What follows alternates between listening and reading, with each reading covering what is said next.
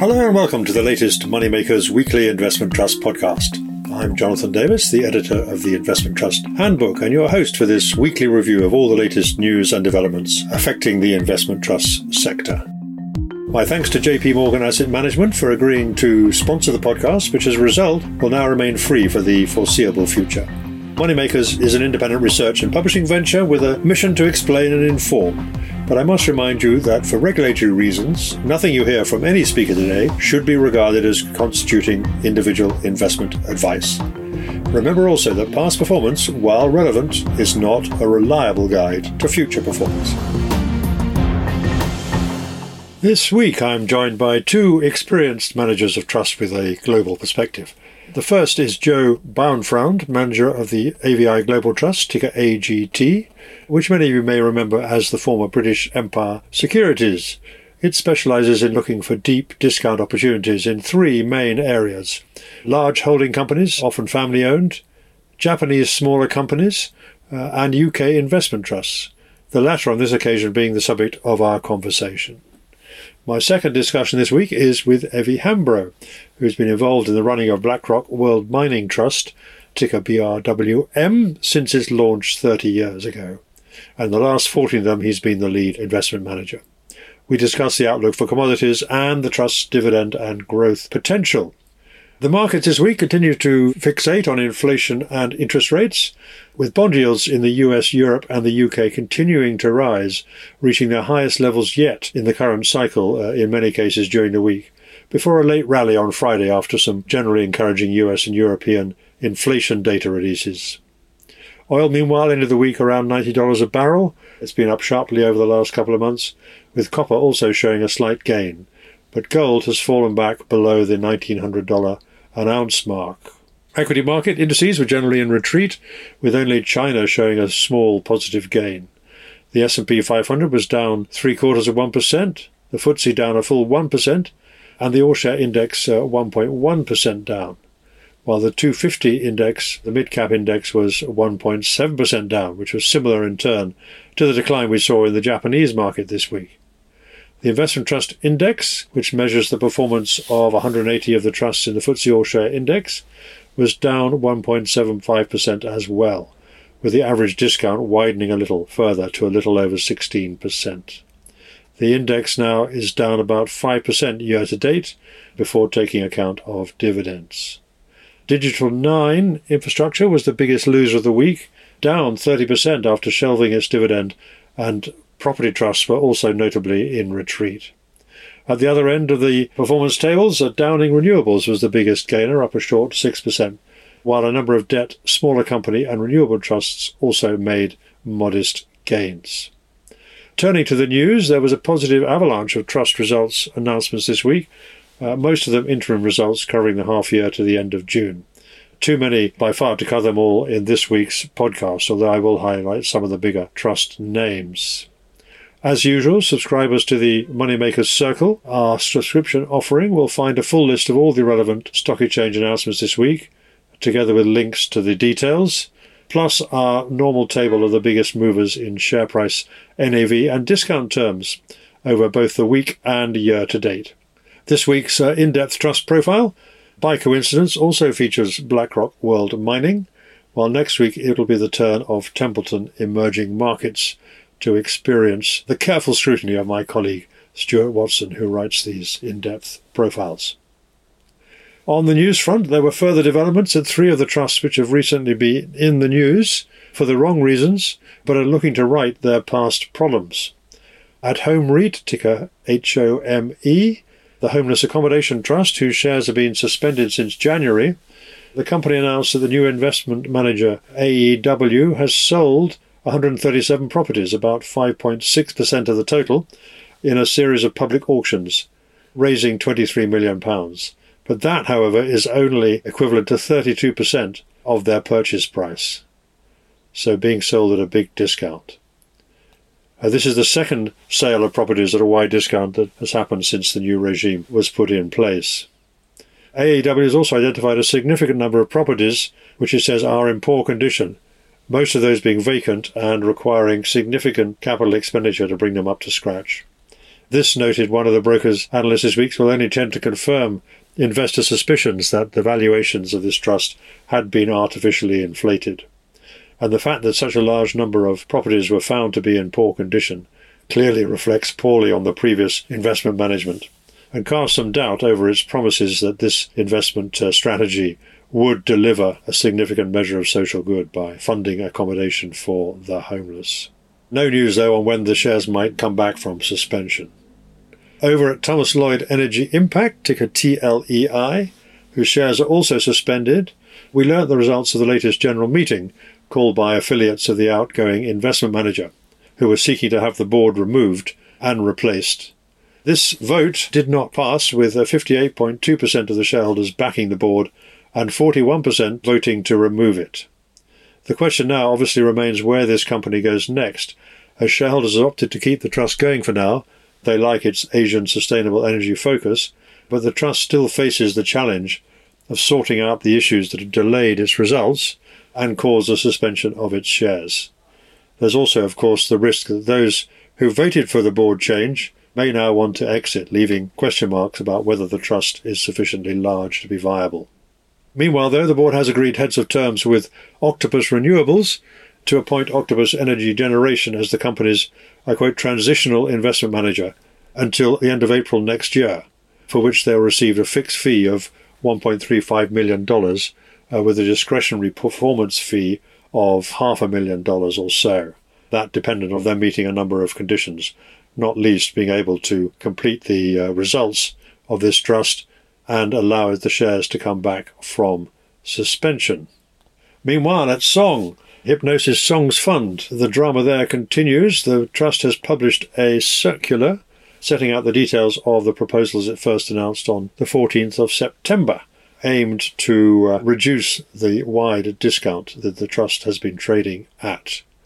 They've named the date for the extraordinary general meeting at which these proposals will be voted on, and that'll be the same day that the trust puts forward its continuation vote, which will determine whether or not shareholders want the trust to continue in its present form. The initial proposals have been slightly refined since as a result of shareholder consultations. Meanwhile, the trust has also announced that the chairman, Andrew Such, will be stepping down as chairman and retiring from the board once a suitable replacement has been found. A second director, Andrew Wilkinson, has also said that he intends to retire before the end of this year. So new directors there will be needed if the trust is to continue. The investment advisory agreement with Hypnosis Songs Management has been amended as part of these tinkering with the proposals first announced earlier this month, and they will now include a 12-month notice for termination. The board says that a number of, quote, credible parties have been engaged in the Go Shop process, which is intended to find out if there are any alternatives to Blackstone, the related party that works with the Hypnosis Song Management, to come forward with a better offer for the 20% of the music royalties catalogues that the company is proposing to put up for sale. So that one still is in the balance. Next, let's talk about Digital 9 Infrastructure, ticker DGI9, which, as I said earlier, was the main share price faller this week in the investment trust universe. Its shares falling 30% to just 30p, which is well below the issue price and a 60% discount to its latest NAV. The trust reported its latest interim figures for the first half of the year, which were disappointing, with the NAV down 8.8% and the total return, including dividends, minus 5.6%. And this despite the fact that the weighted average discount rate was actually reduced from 12.6% to 11.8%. The discount rate being the rate at which the future cash flows of this trust are discounted in order to arrive at the latest NAV. The big disappointment here, though, was clearly the decision by the board to say that it's not going to declare a second quarter 2023 dividend, and it's withdrawing its target of 6% dividend per share, even though that dividend target had been reiterated as recently as the middle of July this year. Markets never take kindly to dividends being cut unexpectedly. The board now says it's going to consult with shareholders to determine the optimal future dividend policy and indeed the direction of the company. In the short term, the immediate challenge is for the company to complete the syndication of its holding in the Verne Global Group, one of its largest assets.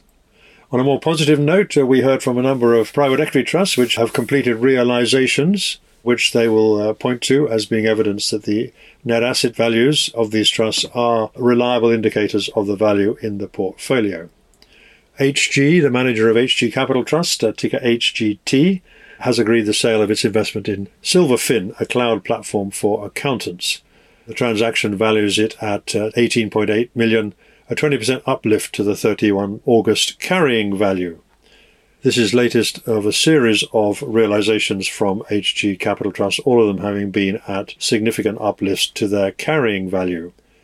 In a similar vein, HICL at HICL Infrastructure, ticker HICL, announced the disposal of a portfolio of 5 UK assets to John Lang, another infrastructure company, for 204 million, which represents a small premium to its 31st March valuation for these assets, which comprise an entire equity interest in 4 UK public-to-private projects, including my local hospital, Oxford John Radcliffe Hospital, as it happens. The proceeds will be used to further pay down the drawn balance on the fund's revolving credit facility to around 130 million. This amounts to total asset sales of over 300 million since the 31st of March, which the board says demonstrates the management's commitment to proactive capital management in the current environment. The shares, however, remain trading on a discount of around 20%. Pantheon International, another of the larger private equity trusts, ticker PIN, has also made a further announcement about its plans to tackle its persistent discount. It says that in addition to the £200 million buyback programme last month, it's also going to be offering as an alternative a tender offer to shareholders. The tender offer share price will be determined by demand, but will be somewhere between 280p and 315p, which compares with the current share price of 292p.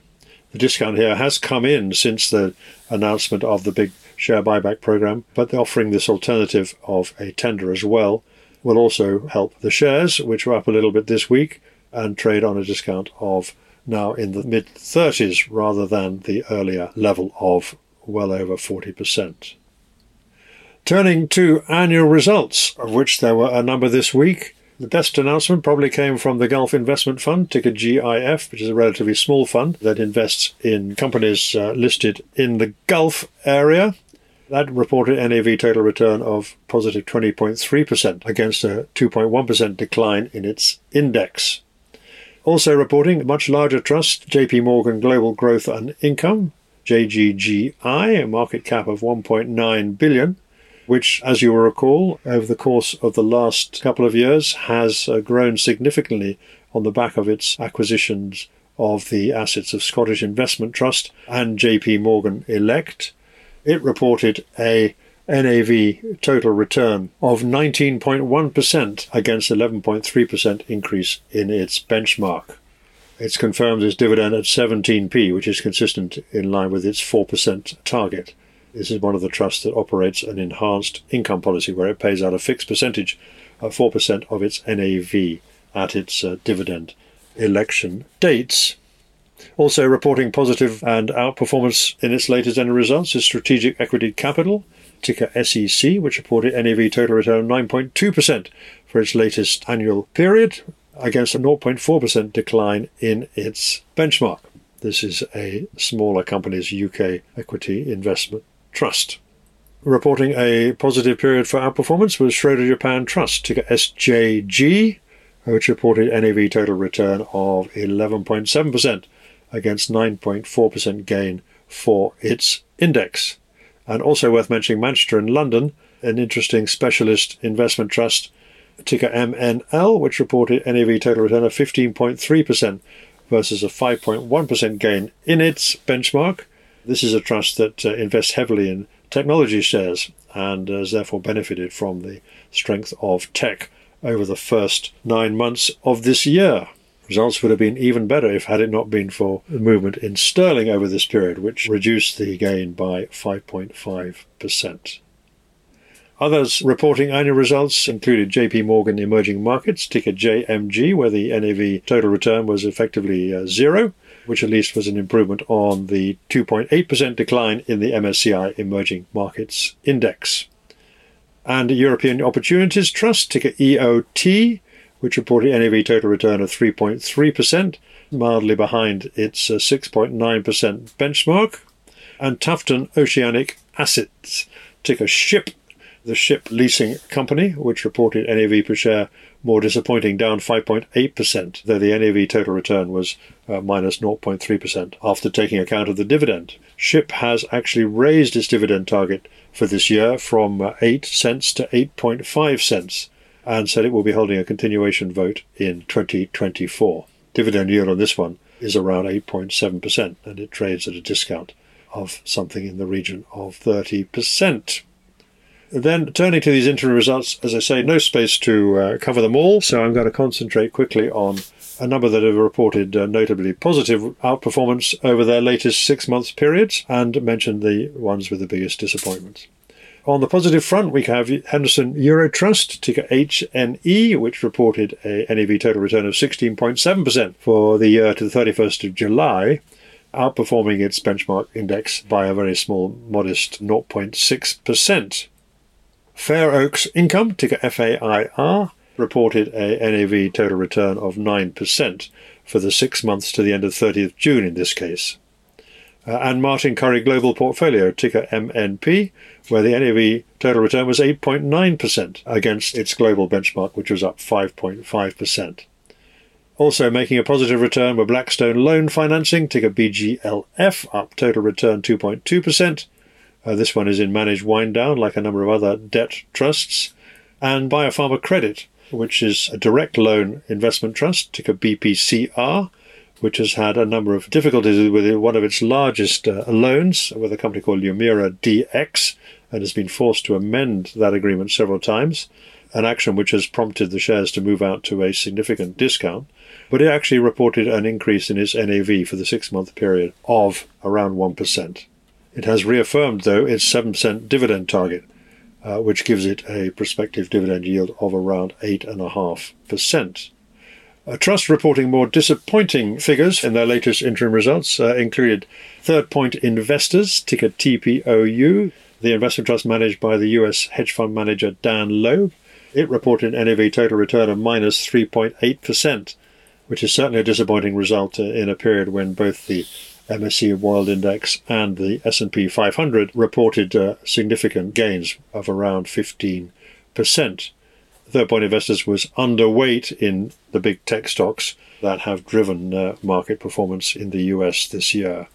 This company also announced that its affiliated director, Josh Targoff, will not be put forward as a director in 2024, following a 20% vote against his appointment at the most recent general meeting. So that will make the board completely independent, which has not been until now. Also reporting interim results, Merchants Trust, ticker MRCH, the UK Equity Income Trust, which reported NAV total return of minus 2.3% compared to a 0.8% increase for the FTSE All-Share Index over the same period. The company attributed the modest underperformance to stock selection and pointed out that the fund has delivered a positive NAV total return over the last 3, 5 and 10 years. More than mild disappointment for Phoenix Spree Deutschland, the German property trust, which reported an NAV total return of minus 9% for its latest 6-month period. And there were disappointment too for shareholders in Baillie Gifford Shin Nippon, ticker BGS, the Japanese Smaller Companies Trust, which reported an NAV decline of 9.7%, which compared to a 1.1% rise in the MSCI Japan Small Cap Index. And also for Schroders Capital Growth Innovation Trust, ticker INOV, which many of you may remember as the old Woodford Patient Capital Trust, that reported an NAV total return of minus 13.3% for its latest 6-month period. And then we have also had a series of interim results and updates from infrastructure trusts, Bluefield Solar, US Solar, Gresham House Energy Storage, and Aquila Energy Efficiency Trust, and similarly updates from a number of other alternative asset trusts, including MB Private Equity, Pantheon Infrastructure, GCP Asset Backed Income, And in the property sector, UK Commercial Property Trust, ticker UKCM, and Aberdeen Property Income, ticker API. On then to my discussion with Joe Bauernfreund, the manager of AVI Global Trust, ticker AGT, which, as I mentioned earlier, looks for discount opportunities in global markets, principally in three main areas. Holding companies, often family-controlled, which often trade at a discount, but where there may be scope for re-rating. In Japanese smaller companies, where the trust is hoping to ride the wave of improved corporate governance in Japan, which has prompted a number of companies to adopt more shareholder-friendly policies, and in the UK-listed investment trust universe. For this discussion, I've concentrated on what he has been doing in the UK investment trust space. AVI Global, I should add, is a large investment trust, has a market cap of just south of 1 billion, and has been managed by Joe since 2015. It has also trades at a discount, so shareholders do have the option, by buying the shares, of getting a discount on a trust which itself has a portfolio which trades on a significant discount, something close to 30% according to the trust manager. You've been adding to some holdings in the UK investment trust sector, the closed-end world in the UK. Can you explain what you've been doing there and why this is a discount opportunity, essentially? Absolutely. So, as I said, we have a long history of investing within the sector. It's fair to say that over the past 4 or 5 years, we have been reducing our exposure to investment trusts, particularly as discounts disappeared and premia emerged in some areas of the market. But clearly, with the market volatility that we've experienced over the past 18 months, discounts have been emerging again. And in some cases, those discounts have been extremely wide. For us, in particular, when we look at the listed private equity sector and some parts of the venture capital sector, discounts appear to be anomalously wide or unjustifiably wide. And that's because, we think investors are reading across from previous years of crisis, 2008, 2009 in particular, and assuming that the same problems are going to hit the sector again. And so we do find an overreaction in terms of the share price falls that we've seen. We see a lot of skepticism about discounts, which we think is not matched when you look at what's going on in the secondary market, nor when you see some of the realizations coming through from some of the private equity investors. So we think there's value in areas of that sector. And our approach has been over the past year or so to build a basket approach initially, take stakes in half a dozen, a few more different stakes, relatively small in the context of AGT. And as time progresses, we have taken profits in some of the smaller ones and added to some of the higher conviction ones. And we've got some chunky holdings in a couple of them right now. The couple you've been adding to are specifically Princess Private Equity and Pantheon International. They obviously have been on very wide discounts. And in the case of Princess Private Equity, they had a bit of a glitch with their dividend in last year. So why those two rather than some others? Well, for us, it's a combination of factors. We also own, I should say, Oakley Capital, which is one of our largest positions in the trust. It's not a fund of funds. It's more a direct investor. In general, we're looking for good quality businesses trading at discounts. In something like Oakley, where we've got the transparency into the underlying portfolio, we can do valuations of those underlying assets. It's quite a concentrated portfolio, and we can take a view on those and compare those to where they're trading, look at the discount, and see whether it's interesting. In a fund of funds, it's more about general valuation trends, as I said at the start, and also about engagement with the board and what we think the prospects are for the board to take action to narrow the discount.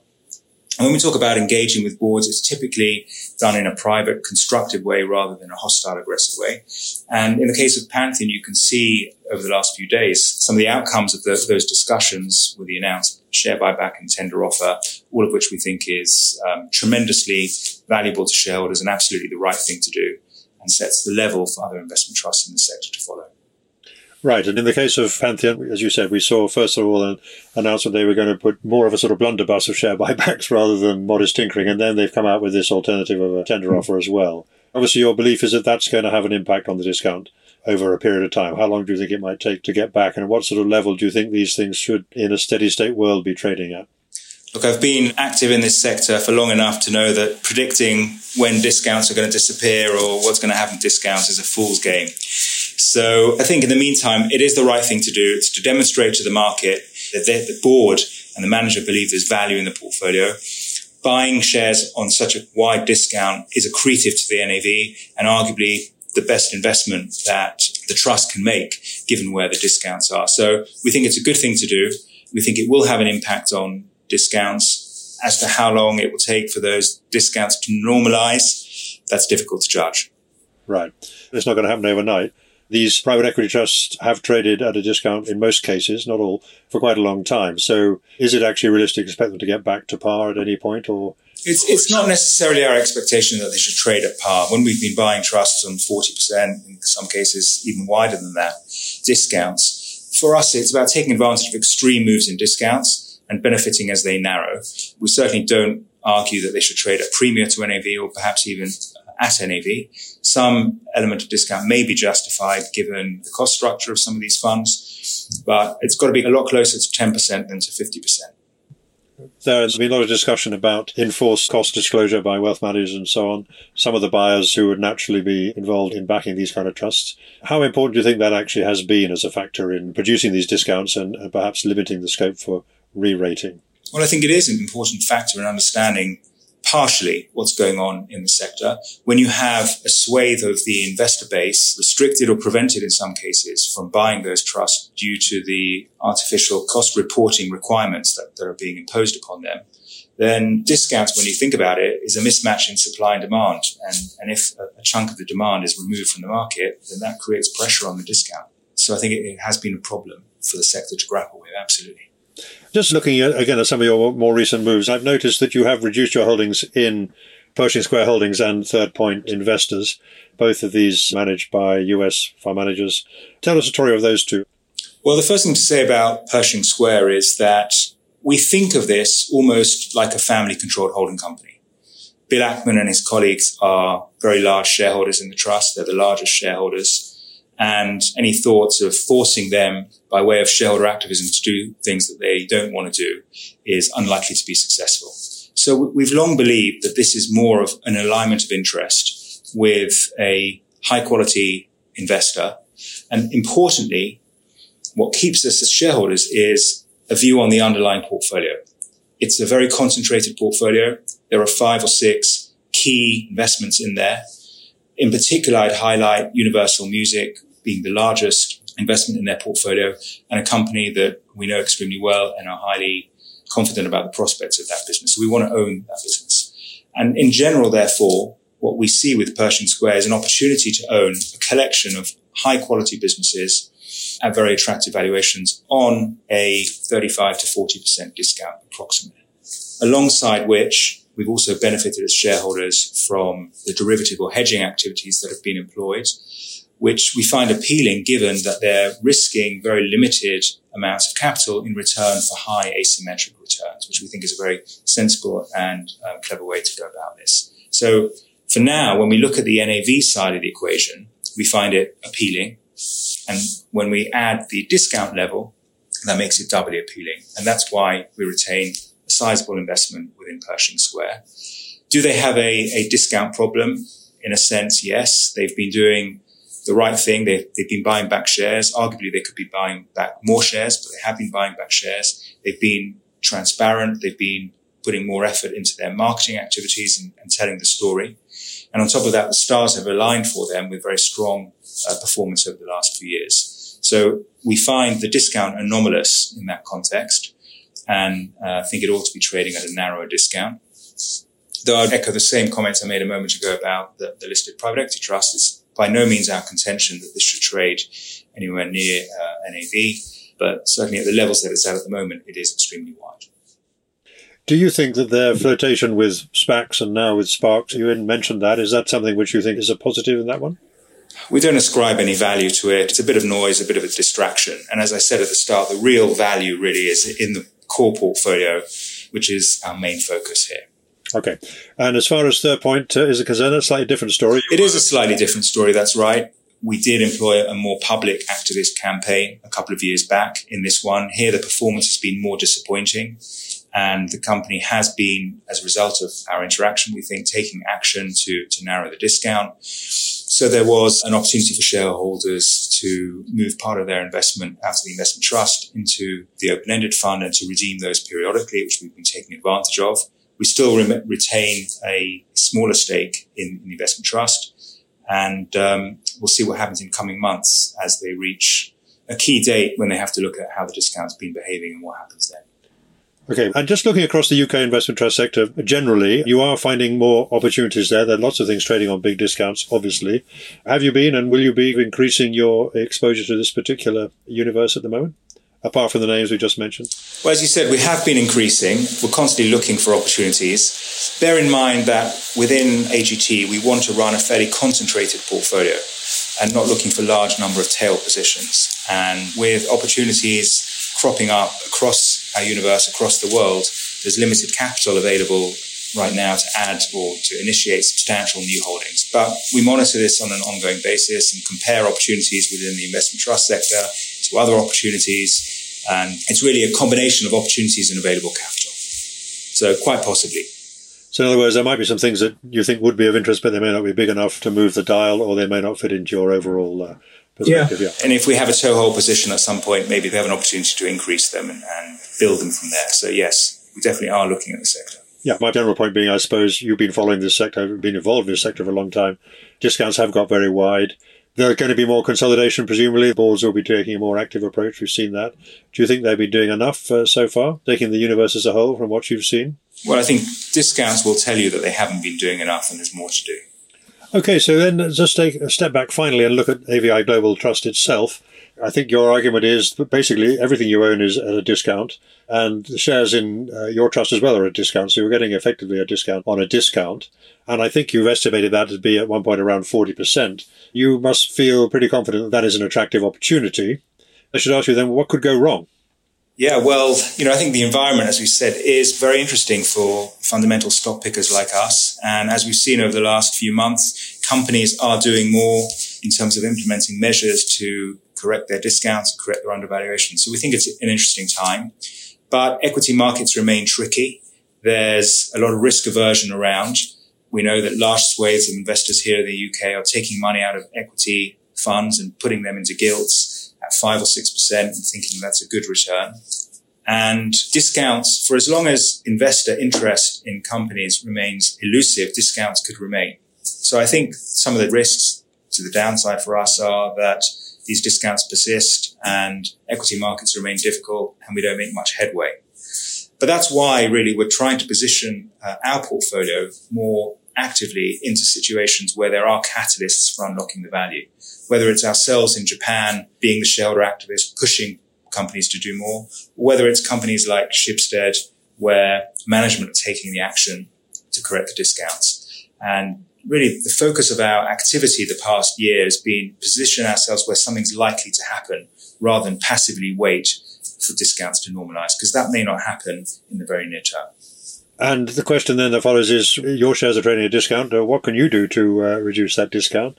And then perhaps related to that tangentially is, what are you doing with your gearing? So we have been buying back more shares this year than we've done in the previous few years. I think it's running somewhere around 6 or 7% on an annual basis currently. As you say, we do see value in our shares. We think the discount is anomalously wide, and we think the right thing to do is to buy more of our portfolio on a 10, 11% discount, which is where it's at the moment. I think that the discount level is wide, but we're not alone in suffering from a wider than expected or anticipated discount. Discounts have been afflicting the sector quite extremely the past year and a half, and we've seen some of our peers trading at discounts approaching 20%.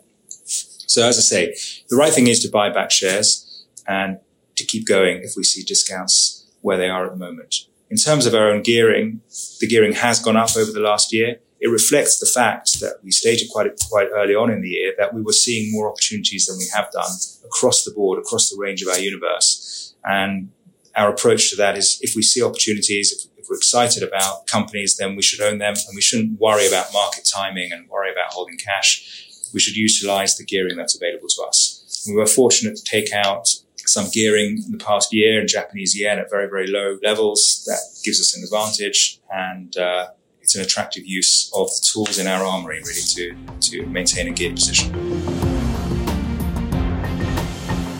My first question then, when I caught up with Evie Hambro, the manager of the BlackRock World Mining Trust, was to ask him whether what's happened this year has come as a surprise to him. We started the year with a lot of talk about China reopening, and that was going to be positive for the commodity sector as well as the world economy. But it hasn't quite worked out like that so far this year, has it, Evie?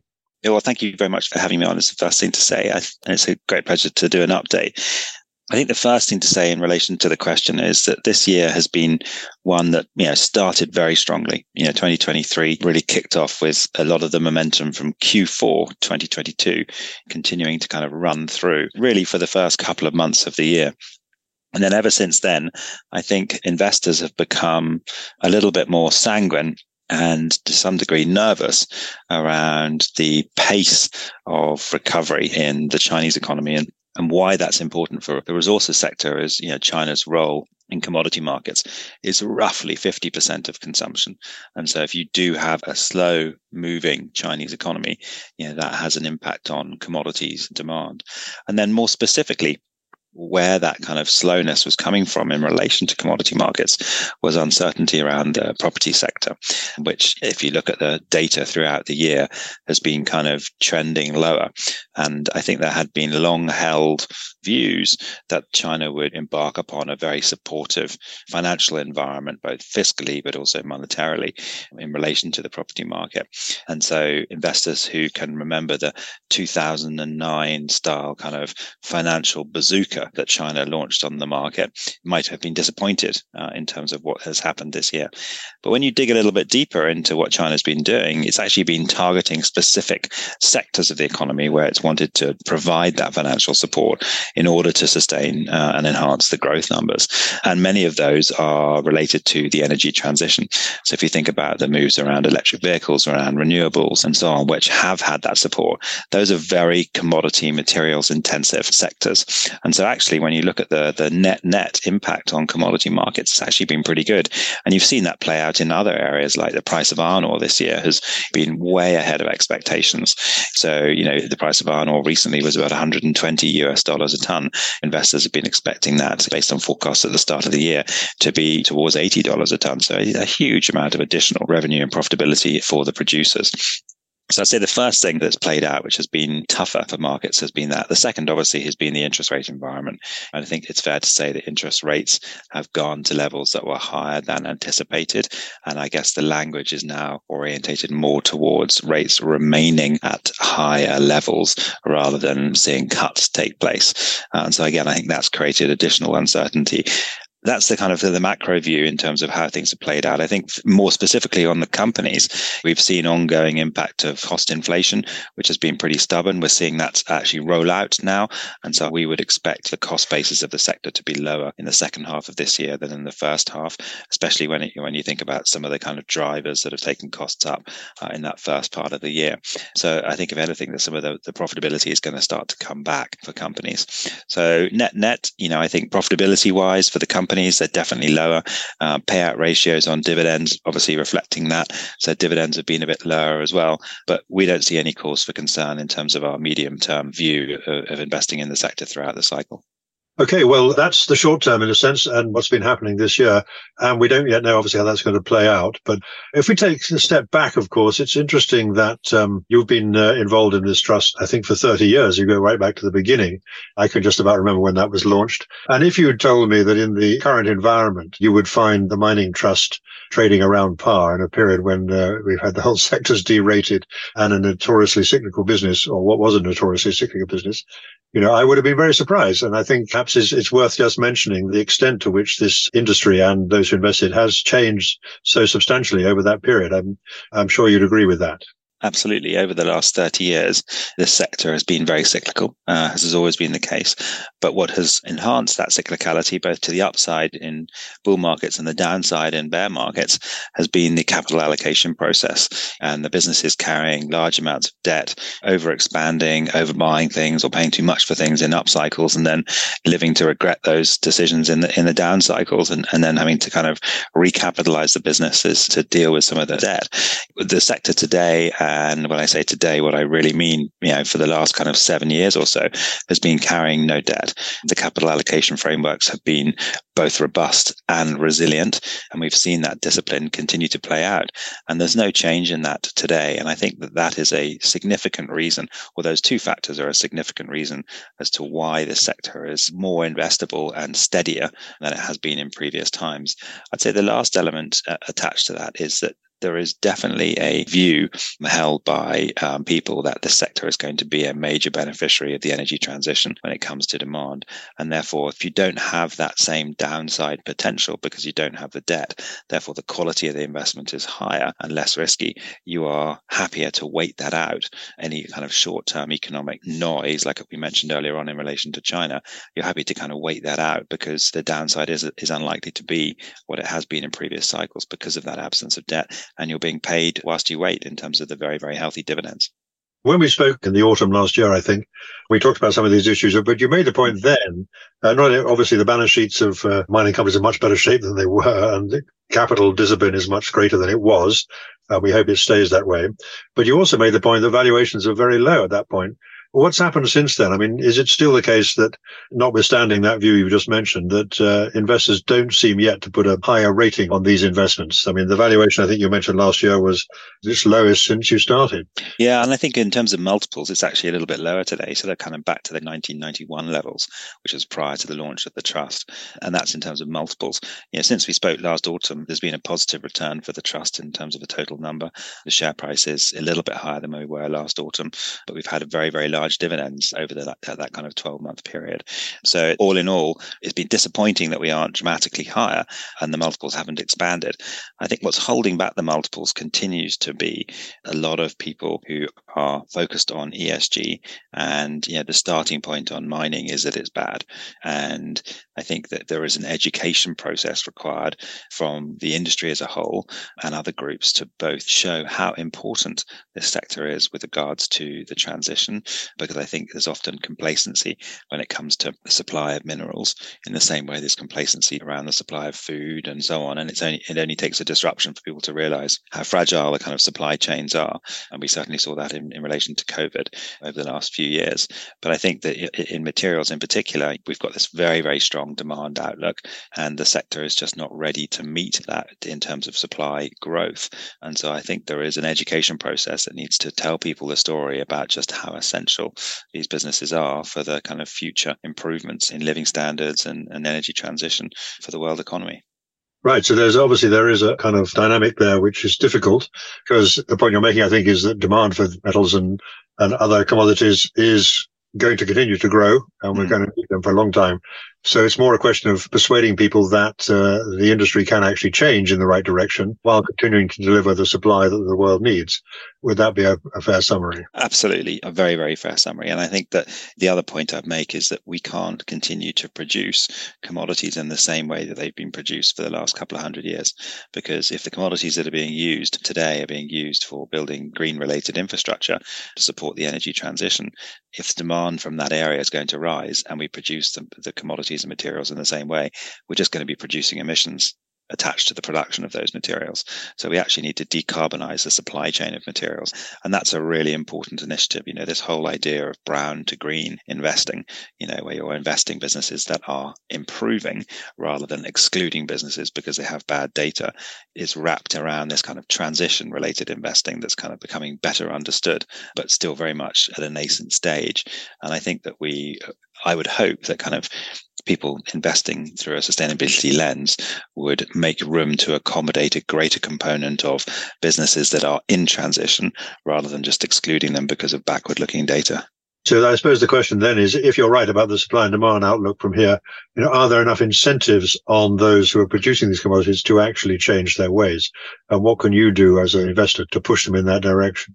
Yeah, great question. So I think there's lots of incentives. I think the first one is that there's financial incentives. The cost of capital for green activities is lower than the cost of capital for non-green related activities. And you can see that in the price of green bonds and so on in the markets. The second point is that there is capital being made available for the transition, whether it's the European Green Deal, the US IRA, whether it's these incredible financial plans. I was actually in Japan recently hearing about their initiatives to decarbonize the Japanese economy. $1.4 trillion US being spent between now and the end of the decade on that. And that's money being available for businesses to tap into to be able to invest in decarbonization related technologies for their own production bases. So there's financial incentives there. I think the third point is that you're able to charge differently for products that are produced in a green way. So if you're producing carbon-free emission steel or copper or aluminium, it trades at a different price to the market price. Today, that's a premium to those market prices. But I think that price differential attached to how something is produced is going to be persistent and probably going to grow as the volumes that are available increase. Right now, if you're a large automotive OEM manufacturer, it's no good having a few hundred tons of materials produced carbon-free, because you're not exactly going to be able to build all your vehicles you need. But when you can get 1 million tons of supply and so on, then that's going to be able to satisfy proper amounts of production. And so I think some of the competition around customer choice is going to be driven not just in price, but also in how something is built. So the emissions footprint of a house that's being built or a car that's being constructed, etc. I think that's going to have a greater role in a final consumption decision.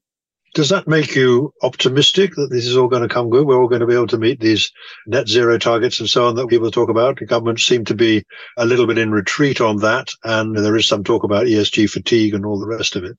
But you're confident this process will actually take place? Yeah, no, I'm extremely confident that the direction of travel is going to remain intact. I think that the speed of decline will be, it won't be a straight line.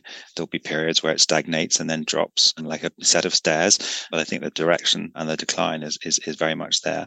I'm a glass half full kind of person.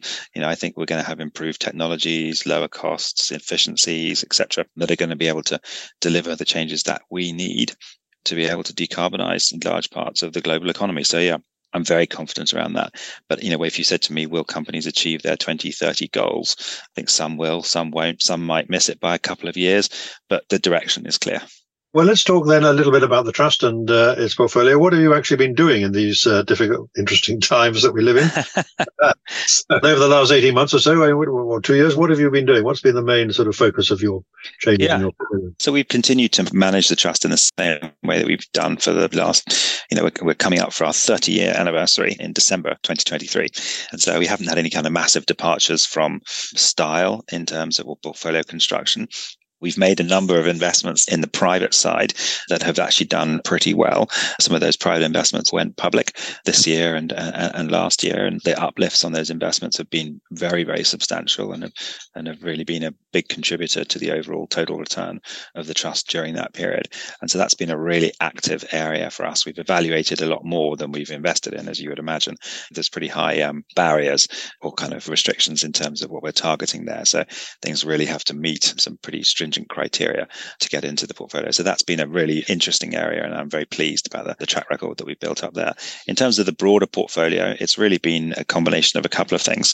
Which commodities have we wanted to back over that period? And we've been kind of tilting the portfolio around between different commodities. Lithium has been a key one. We were very lucky stroke, hopefully skillful, to be early in lithium. And, we maintained some exposure and built that up. And that's been a key driver for most of the last kind of 18 months or so. Lost a bit of momentum this summer. And so we've been kind of moving around a bit between the companies there. There appears to be a lot of corporate activity. So the M&A is picking up in the lithium space. So you're seeing some kind of big consolidation start to play out in some of the kind of price weakness we've had this summer. Another area has been in uranium, and you might have an allergic reaction immediately as soon as I say uranium.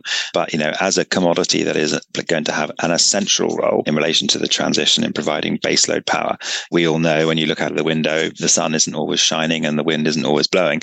So it's all very well having renewables when things are working, but when they're not, it's really important to have that baseload power. And I think we're seeing a much higher period of demand for uranium coming through from nuclear reactor power generation. And so there has been a renaissance in that space, and we've managed to pick up a pretty big exposure for the trust at a very advantageous point in relation to a capital raising from one of the big companies. And it's been a nice winner for us. In terms of some of the losers, it's important to cover those as well. We've had some kind of copper exploration companies that had performed very well. Some of the kind of froth attached to those we didn't manage to take enough profits, I guess, in those areas.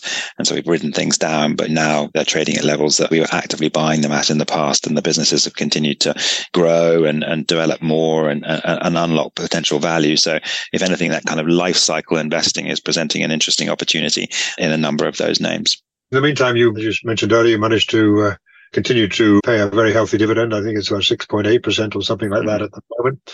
And that's due to some of the portfolio change. You might remind us of the changes that really can't never guarantee a dividend, but you're pretty confident that you'll be able to sustain and grow that dividend.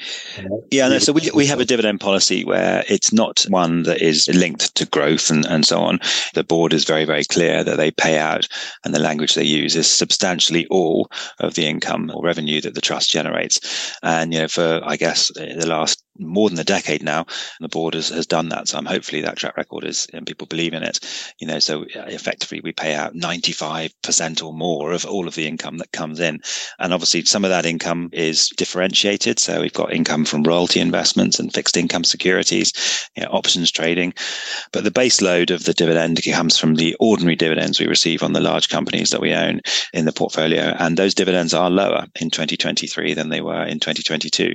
And as I look into 2024, at these commodity prices and production rates, I would expect the dividend policies to continue and the payout ratios to hold. But how much we receive will be a function of the underlying profitability of those businesses.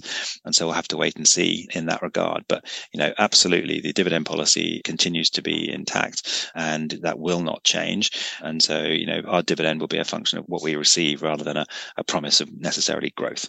So there's an element of uncertainty about that driven by the market. Tell us about your gearing as well, because you have been using gearing. I think you always have used gearing to some extent in a range of between sort of 0 and 25%, something like that, I think is the formal limit. Yeah, so that's the formal limit. We typically have a range between 10 and 15%. That's the number that we work within. If we get to a point where there's obviously something that we need to finance, we can move around within that range.